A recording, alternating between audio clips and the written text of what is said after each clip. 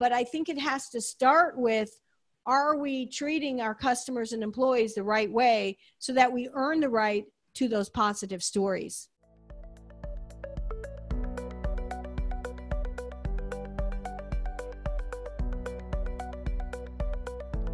Buyer behavior isn't the same, and the old sales funnel is no longer relevant. So Square 2 Marketing is smashing the funnel and encouraging businesses to think differently about their approach to marketing, sales, customer service, and revenue generation. Join us for Season 1 of Smash the Funnel, the podcast. With our amazing lineup of industry experts, we'll introduce you to the new Cyclonic buyer journey, and we'll provide insights and tips on how to optimize your business's approach to sales and marketing. And now for your host, Mike Lieberman, CEO and Chief Revenue Scientist at Square 2 Marketing. Hey everybody, Mike Lieberman, CEO and Chief Revenue Scientist at Square 2 Marketing and host of Smash the Funnel, the podcast. Welcome to episode 9, Delivery, How to Optimize Customer Service to Drive Revenue. I am thrilled to have with me today Jean Bliss. She's president Customer Bliss, and she's author of a brand new book called Would You Do That to Your Mother?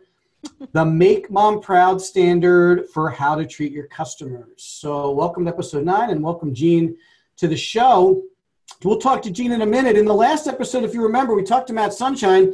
Matt is the managing partner at Leads G2 in the Center for Sales Strategy, and he helped us understand how to get people to make that final decision, and his insights were fantastic. In fact, we even picked up a couple of his pointers for our own sales process. So I hope you guys enjoyed the last episode that focused on the decision part of the Cyclonic buyer journey. So we're going to talk to Jean a little bit about customer service and delivery, and hopefully help make the point that a lot of people think about revenue in terms of new clients and sales and marketing, and executives rarely think about activating the customers to drive revenue. I actually think it's just crazy that marketers don't think about customers first when it comes to revenue generation, but they don't. And my hope is that after today, Jean and I will help you think a little bit differently about it. So Jean, welcome to the show. Thanks, Mike. So good to be with you. Awesome. So Jean, I want to start by letting you give us a little bit of background on you, how you ended up here, a little bit about your business. So help us get to know you a little bit better. Sure, absolutely. I've been doing this customer experience work and leading customer experience for over 35 years. Started at Land's End many years ago, reporting to the CEO of Land's End, leading their transformation and their growth back in the day when cataloging, and Land's End in particular, was essentially the Zappos, the darlings of the marketplace. I then deliberately moved to 4 additional industries: Mazda, Coldwell Banker, Allstate, and finally Microsoft, reporting to each CEOs, leading their first version in many ways of customer experience and holding what many think of as a chief customer officer role. This is my 4th book. My other books, 2 books on the role of the chief customer officer, and then another book called I Love You More Than My Dog, about leading customer loyalty. I am a coach and consultant leading the C-suite around the world on this work, and also the co-founder of the Customer Experience Professionals Association. So this is all I've ever focused on, is honoring customers as assets and growing the business. That is incredible. You are really an expert in this space, and we are lucky to have you. So thanks for joining us, and I'm sure your insights are going to be really, really helpful to the listeners here. So let's start at a macro level, and maybe you can tell me a little bit about what you see going on in the world that's affecting the buyer's journey. Obviously, sales and marketing and revenue generation in general, obviously the marketing and the sales piece is what people focus on, but maybe you can share some of your insights on the ability for companies to activate their customer base with amazing service experiences and how that can help them drive revenue. Sure. So what we're calling this is customer experience, and if I could level set a little bit, the customer service is great and a very, very important part of the customer's journey, but often it's reactive. It's after a problem has happened or whatever. We think about the customer service department. Customer experience is a very deliberate crafting of an end-to-end journey that begins even before you buy, by the way, understanding customers' goals and uniting the organization to deliver experiences and memories that customers want to have again, that they'll tell other people about, and that will prompt them to come back and buy more. And so there's a deliberateness around this to drive behaviors and to earn what I call earn the right to growth. And so I'll stop there to clarify if that would make sense. Yeah, no, that sounds great. So what we're finding is typically what happens inside of organizations is for, great intention reasons, everybody's operating inside of a silo, right? You've got marketing, operations, sales, and each part of the operation is crafting or executing on their KPIs or their tactics to achieve what they need. You either close a sale or get a customer, or like you mentioned, get them off the phone or whatever. But what we're finding and what's important is that you start with a shift. And this is an attitude shift, not a dashboard, that customers are the asset of the business. And so if they are truly the asset of your business, then everything you're doing should be wrapped around honoring them, understanding who they are, delivering value to them, and creating, for example, the first stage of the journey shouldn't be about selling, but making them smarter, being a magnet of knowledge and information that draws them to you, so they'll want to learn about what you have to give them with no strings attached, and then eventually consider you as you move forward. And so that for me is really important. And when we finally make that shift inside of organizations, it changes everything. The starting point of the journey is about the customer's life and their goals, whether it's B2B or B2C. So you're saying that, and I agree completely, and we've talked about this extensively in this podcast, season 1, and in a lot of the other content that Square 2 publishes around not trying to sell, trying to educate, trying to guide, trying to advise, and using that perspective to become a trusted advisor, if you will. So there's a lot of alignment there between what you're talking about. Now, when we talk to clients, we get a lot of nodding. It's very easy to say, yep, Gene, I totally get that. That's the kind of experience I want to have, and that's the kind of experience we want to have for our customers also. And I almost feel like that's even easier to deliver from a sales and marketing perspective. But sometimes when it comes to an operations perspective or a customer service perspective, really changing the way companies deliver can be huge from a change perspective. And as well as I do, people don't really want to change. They're going to kind of rail against what they haven't done before, what's uncomfortable to them.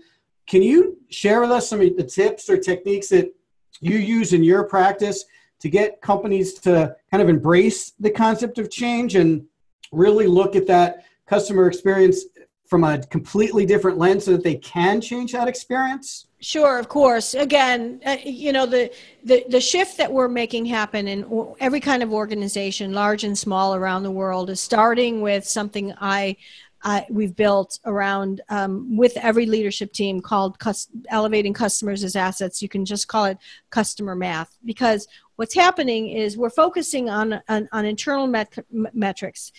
Did we make the sales? How long have we been on the call? What are our internal KPIs? How much is that costing us? But at the end of the day, the whole purpose of your journey and everything you do inside of your organization is to grow that asset.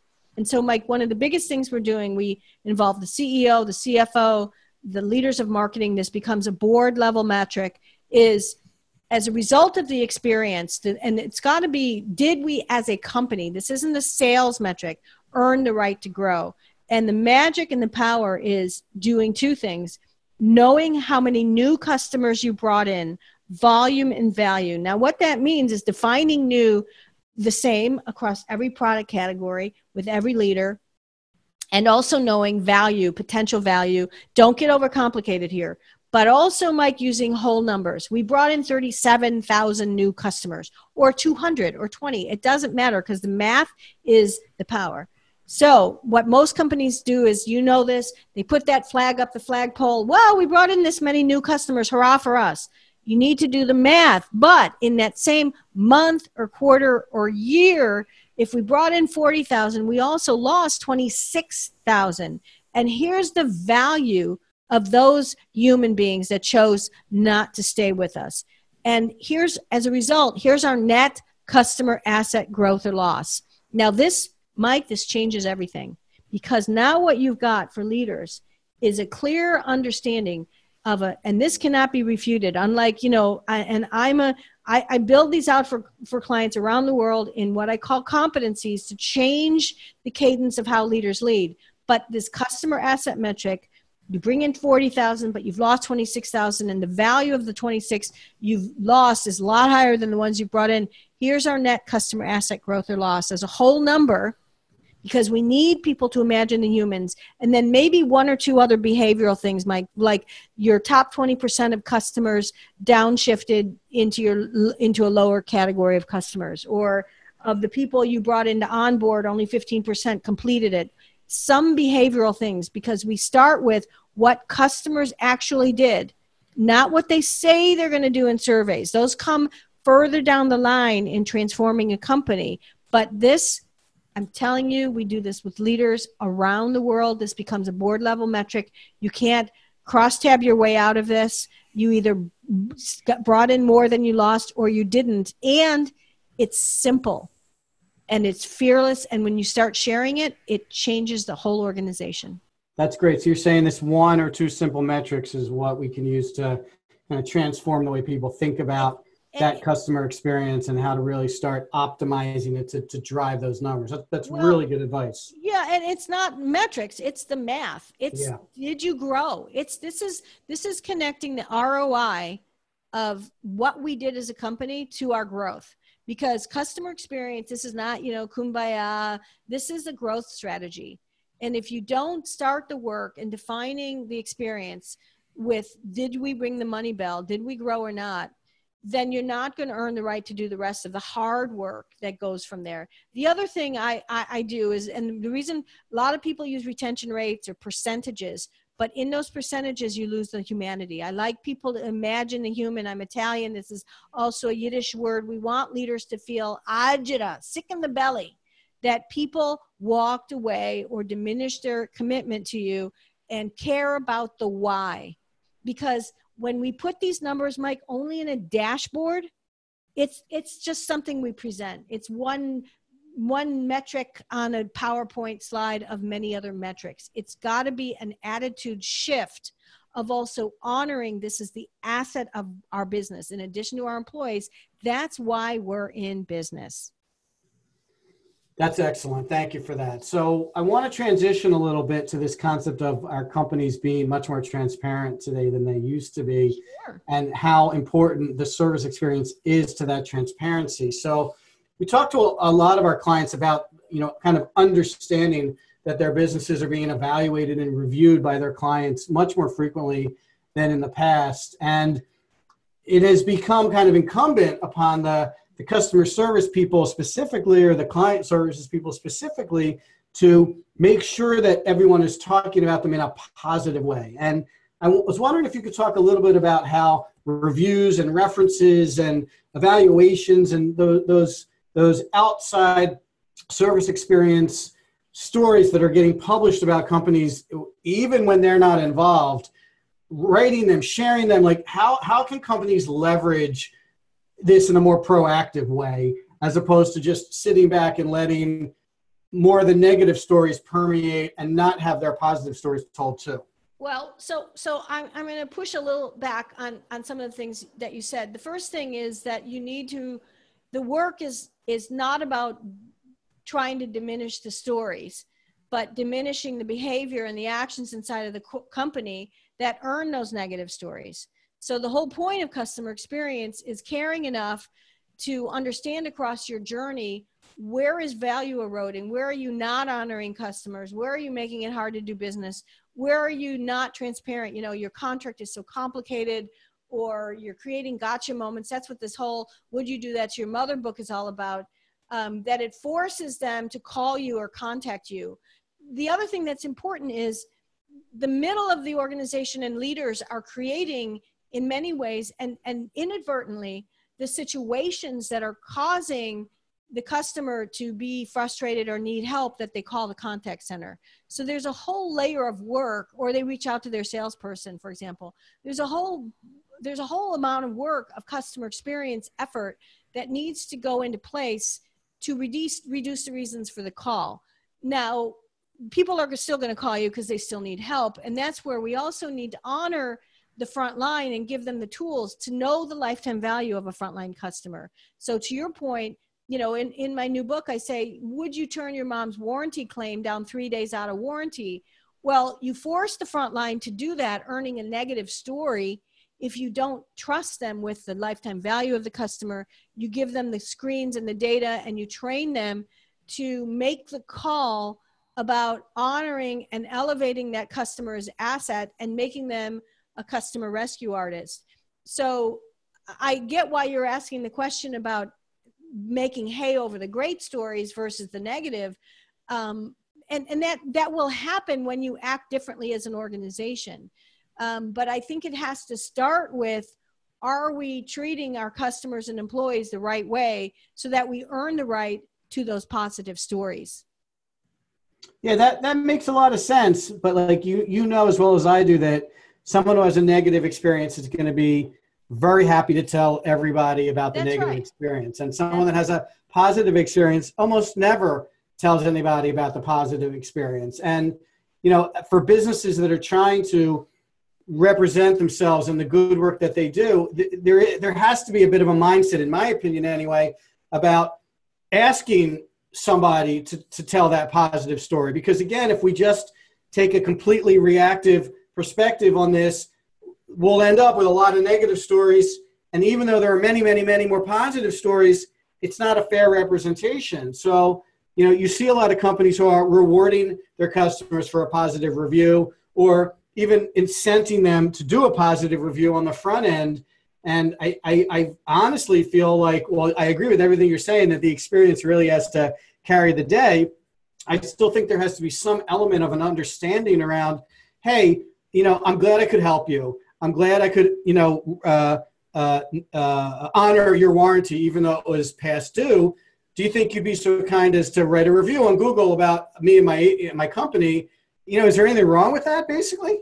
Well, I kind of take issue with the fact that we're calling this reactive, because this isn't reactive. Rebuilding, improving the experiences to reduce the reason why people even call you in the first place will actually prompt the positive reviews. The organizations that do the right thing and take the right actions are earning the reviews, are earning the accolades, are getting them because they're doing the right thing in the marketplace. So I think if you have to ask, and it's okay asking, but as customers, we're kind of exhausted by people asking for, give me a 10 on my survey.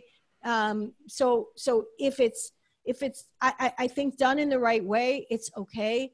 But my whole approach is earn the right, do the right thing. And if you build customer advocates, and this isn't reactive, being deliberate about creating an experience. I know you mentioned Zappos, but there's lots of other organizations that are being transparent with their customers. There's an amazing company called OVO Energy that has all 5-star reviews.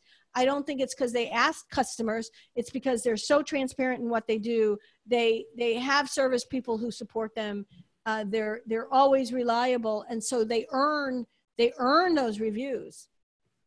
They're earning them organically because their experience is so far better than everybody else's that their customers just want to give them their review.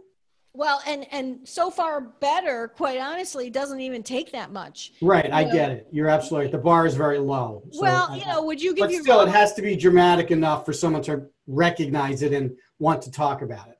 Well, yeah, and again, just think about how you would feel if just the whole point of my book, Would You Do That to Your Mother? Think through the mom lens, right? Is this something you'd want to be asked? If it is, ask it. If it isn't, don't. Got it. Very good. So let's shift gears a little bit. So we talk a lot about revenue generation, and while keeping our customers happy is definitely perfectly aligned with revenue generation and long-term growth. And if you don't have happy customers, obviously you're not growing. But I want to talk a little bit from your perspective on what's the best way to start mining the customer base for revenue opportunities without impacting their service experience or making them feel like they're getting sold to. How would you suggest we continue to keep their best interest in mind and educate them and advise them, but still take advantage of the fact that, they're only buying one thing from us and we have 5 things that they could be buying? How should we go about thinking about that? Sure, of course. What's important is when we do a journey map of a customer's experience, and again, I believe it takes a comprehensive understanding of the customer's life and their needs to make this conversation value added to them. And it begins with, rethinking even what the first stage of the journey is. So frequently we think about it as pitching or selling, but it should really be about that no strings attached information. So let's say that no strings attached information makes them smarter about whatever it might be. You've got a company with 5 lines of products. And because of the way you started that conversation, they now feel a relationship with you. They feel like you're good people. You presented yourself well. They've bought that first product. Now, the other thing to understand is if you know what their life is and you know the information, you keep the conversation going. You give them relevant, value-added information. If they call into you to support you, again, you prove the point that, you may be able to offer them other information, but it's got to be about guiding, helping, supporting, not blatant selling. What we're finding is earning the right to the next sale has got to be about adding value. So let's say that first product that they bought from you, they had an issue. Are you really serving and supporting them? And then are you giving them relevant information as they mature? So let's say they bought a car from you. You got 5 different cars, or you want to sell them service or support. Across their life cycle, are you giving them tips and information on how to care for their car? Are you giving them an oil checkup or something that brings them back in? What's your magnetic pull back to them that has them continuing to talk to you and keeping you in their mind's eye so that they'll be more relevant, you're more relevant for them, and they're more open to buying the next thing in your line, or they want to continue to do business with you? I think that's a really good point. To give you a practical example, we have a client that's a fairly large John Deere distributor, and one of the things that we've been able to do with him is continue to have ongoing conversations with his clients who bought a tractor, and not continue to sell them other things that they could potentially buy, but to remind them that they should be thinking about getting their tractor serviced, and that if they do keep it up to date from a service perspective, it's going to last longer and run better and provide a better looking lawn or whatever it is they're trying to do with their tractor.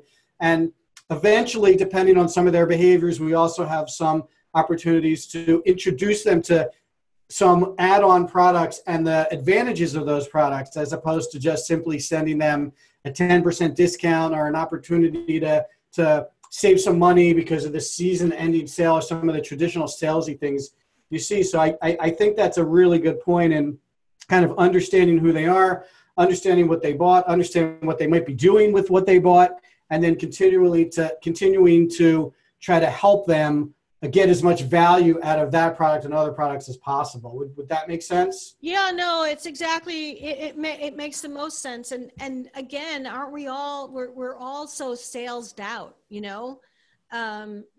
you I'm salesed out. That's for sure. I know. When you take an approach that starts with the customer's life and genuinely appears and feels that you're interacting with them and want to really help, things are different. It changes things. It allows them, they're going to click open that email. They're going to be willing to go in. And again, knowledge, give them a 10-point check review. If they have kids, make sure you're including their kids' safety in it. It's really got to be, and relevance, right? If you can't blanket email people either. You have segments of customers, you have customers with different needs. These have to be very relevant as well. Excellent. That's great. Very good advice. So You know, we talk a lot about tactics on this podcast, and we also talk a lot about metrics and measurement. And you introduced us early on to some new ideas around metrics and measurements from a customer service and customer experience perspective that I really like.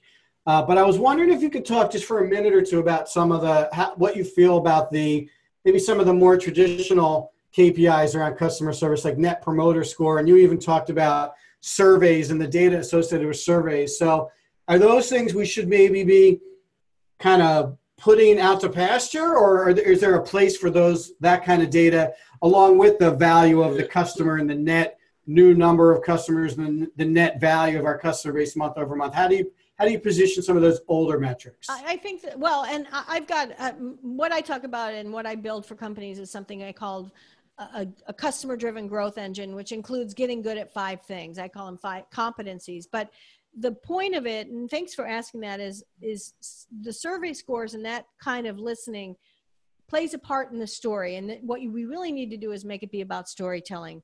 So start the story with the money. You got to ring the money bell. As a result of the experience, did we earn the right to grow? Our leaders need to care about the why.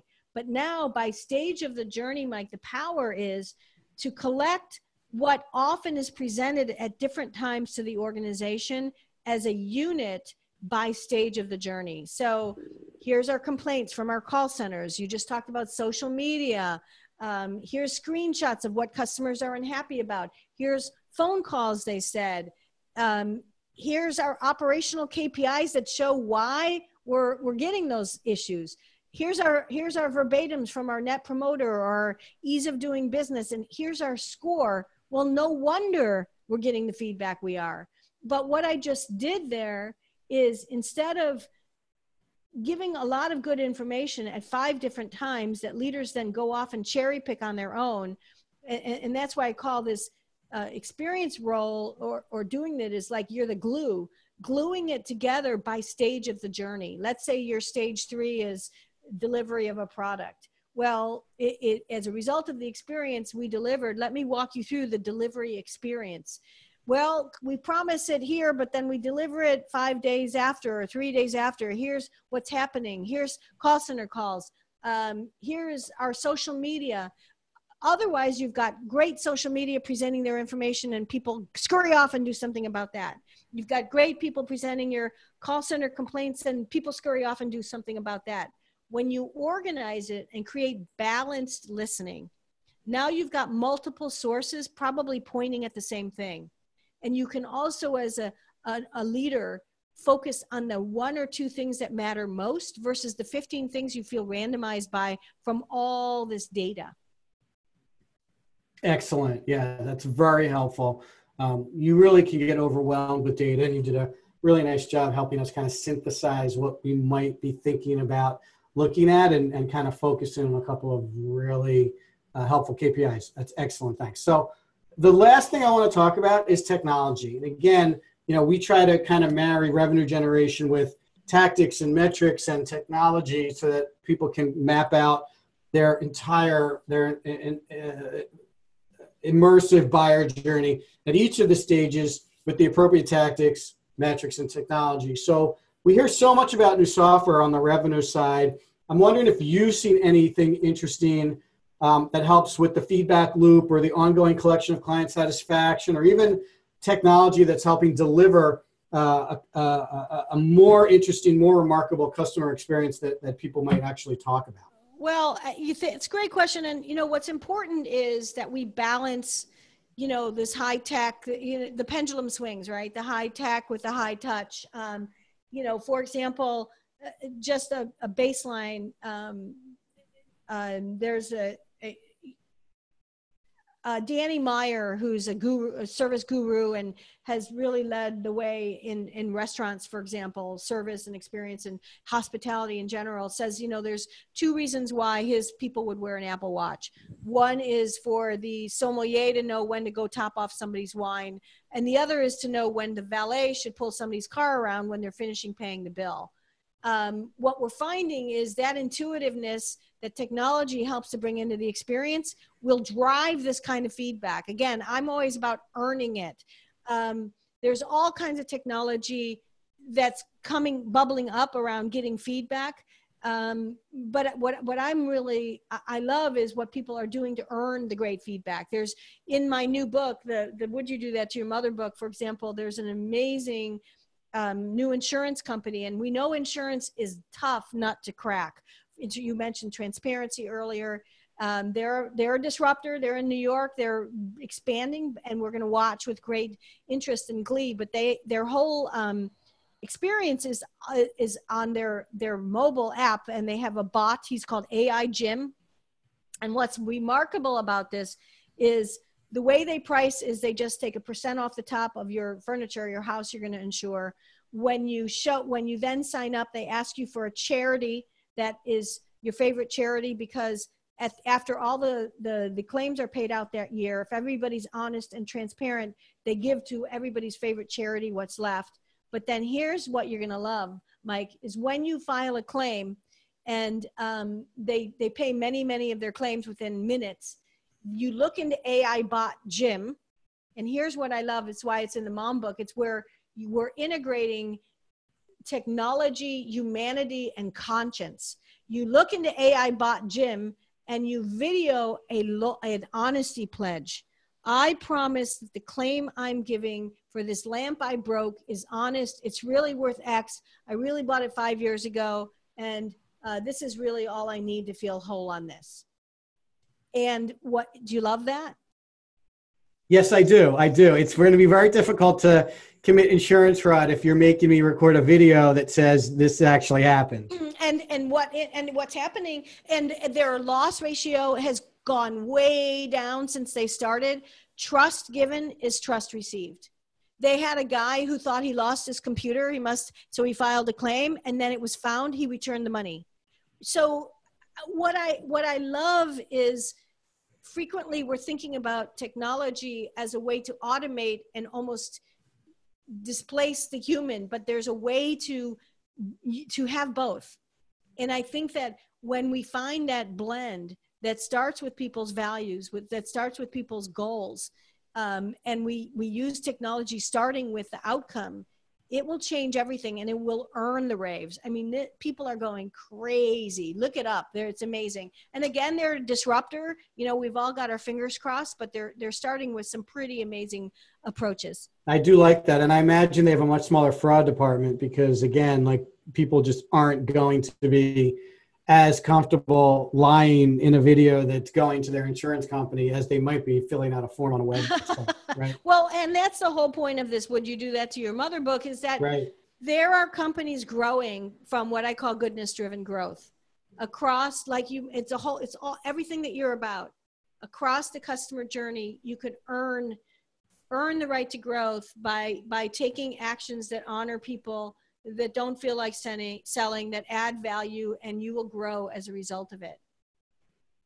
Yeah, very good, Jean. Thank you so much for joining us. Really insightful, very helpful. And if the listeners could take anything from this, we encourage our clients specifically and the companies that we work with to really stretch and work hard to make their businesses remarkable. And Jean has really shared some interesting practical examples of how some companies who maybe on the surface, when someone at the meeting suggested, well, let's get our customers to video record their claim, I'm sure a ton of people were like, that's ridiculous. We could never do that. Who's going to do that? But someone there had the guts and the foresight to kind of push past that initial resistance and be like, no, we should do this. And here's why we should do this. And here's how it's going to impact our business. And it is now creating a conversation, a story. We're talking about it. I'm going to Google them. I'm going to look them up, and maybe I would even consider using them to handle some of my insurance. So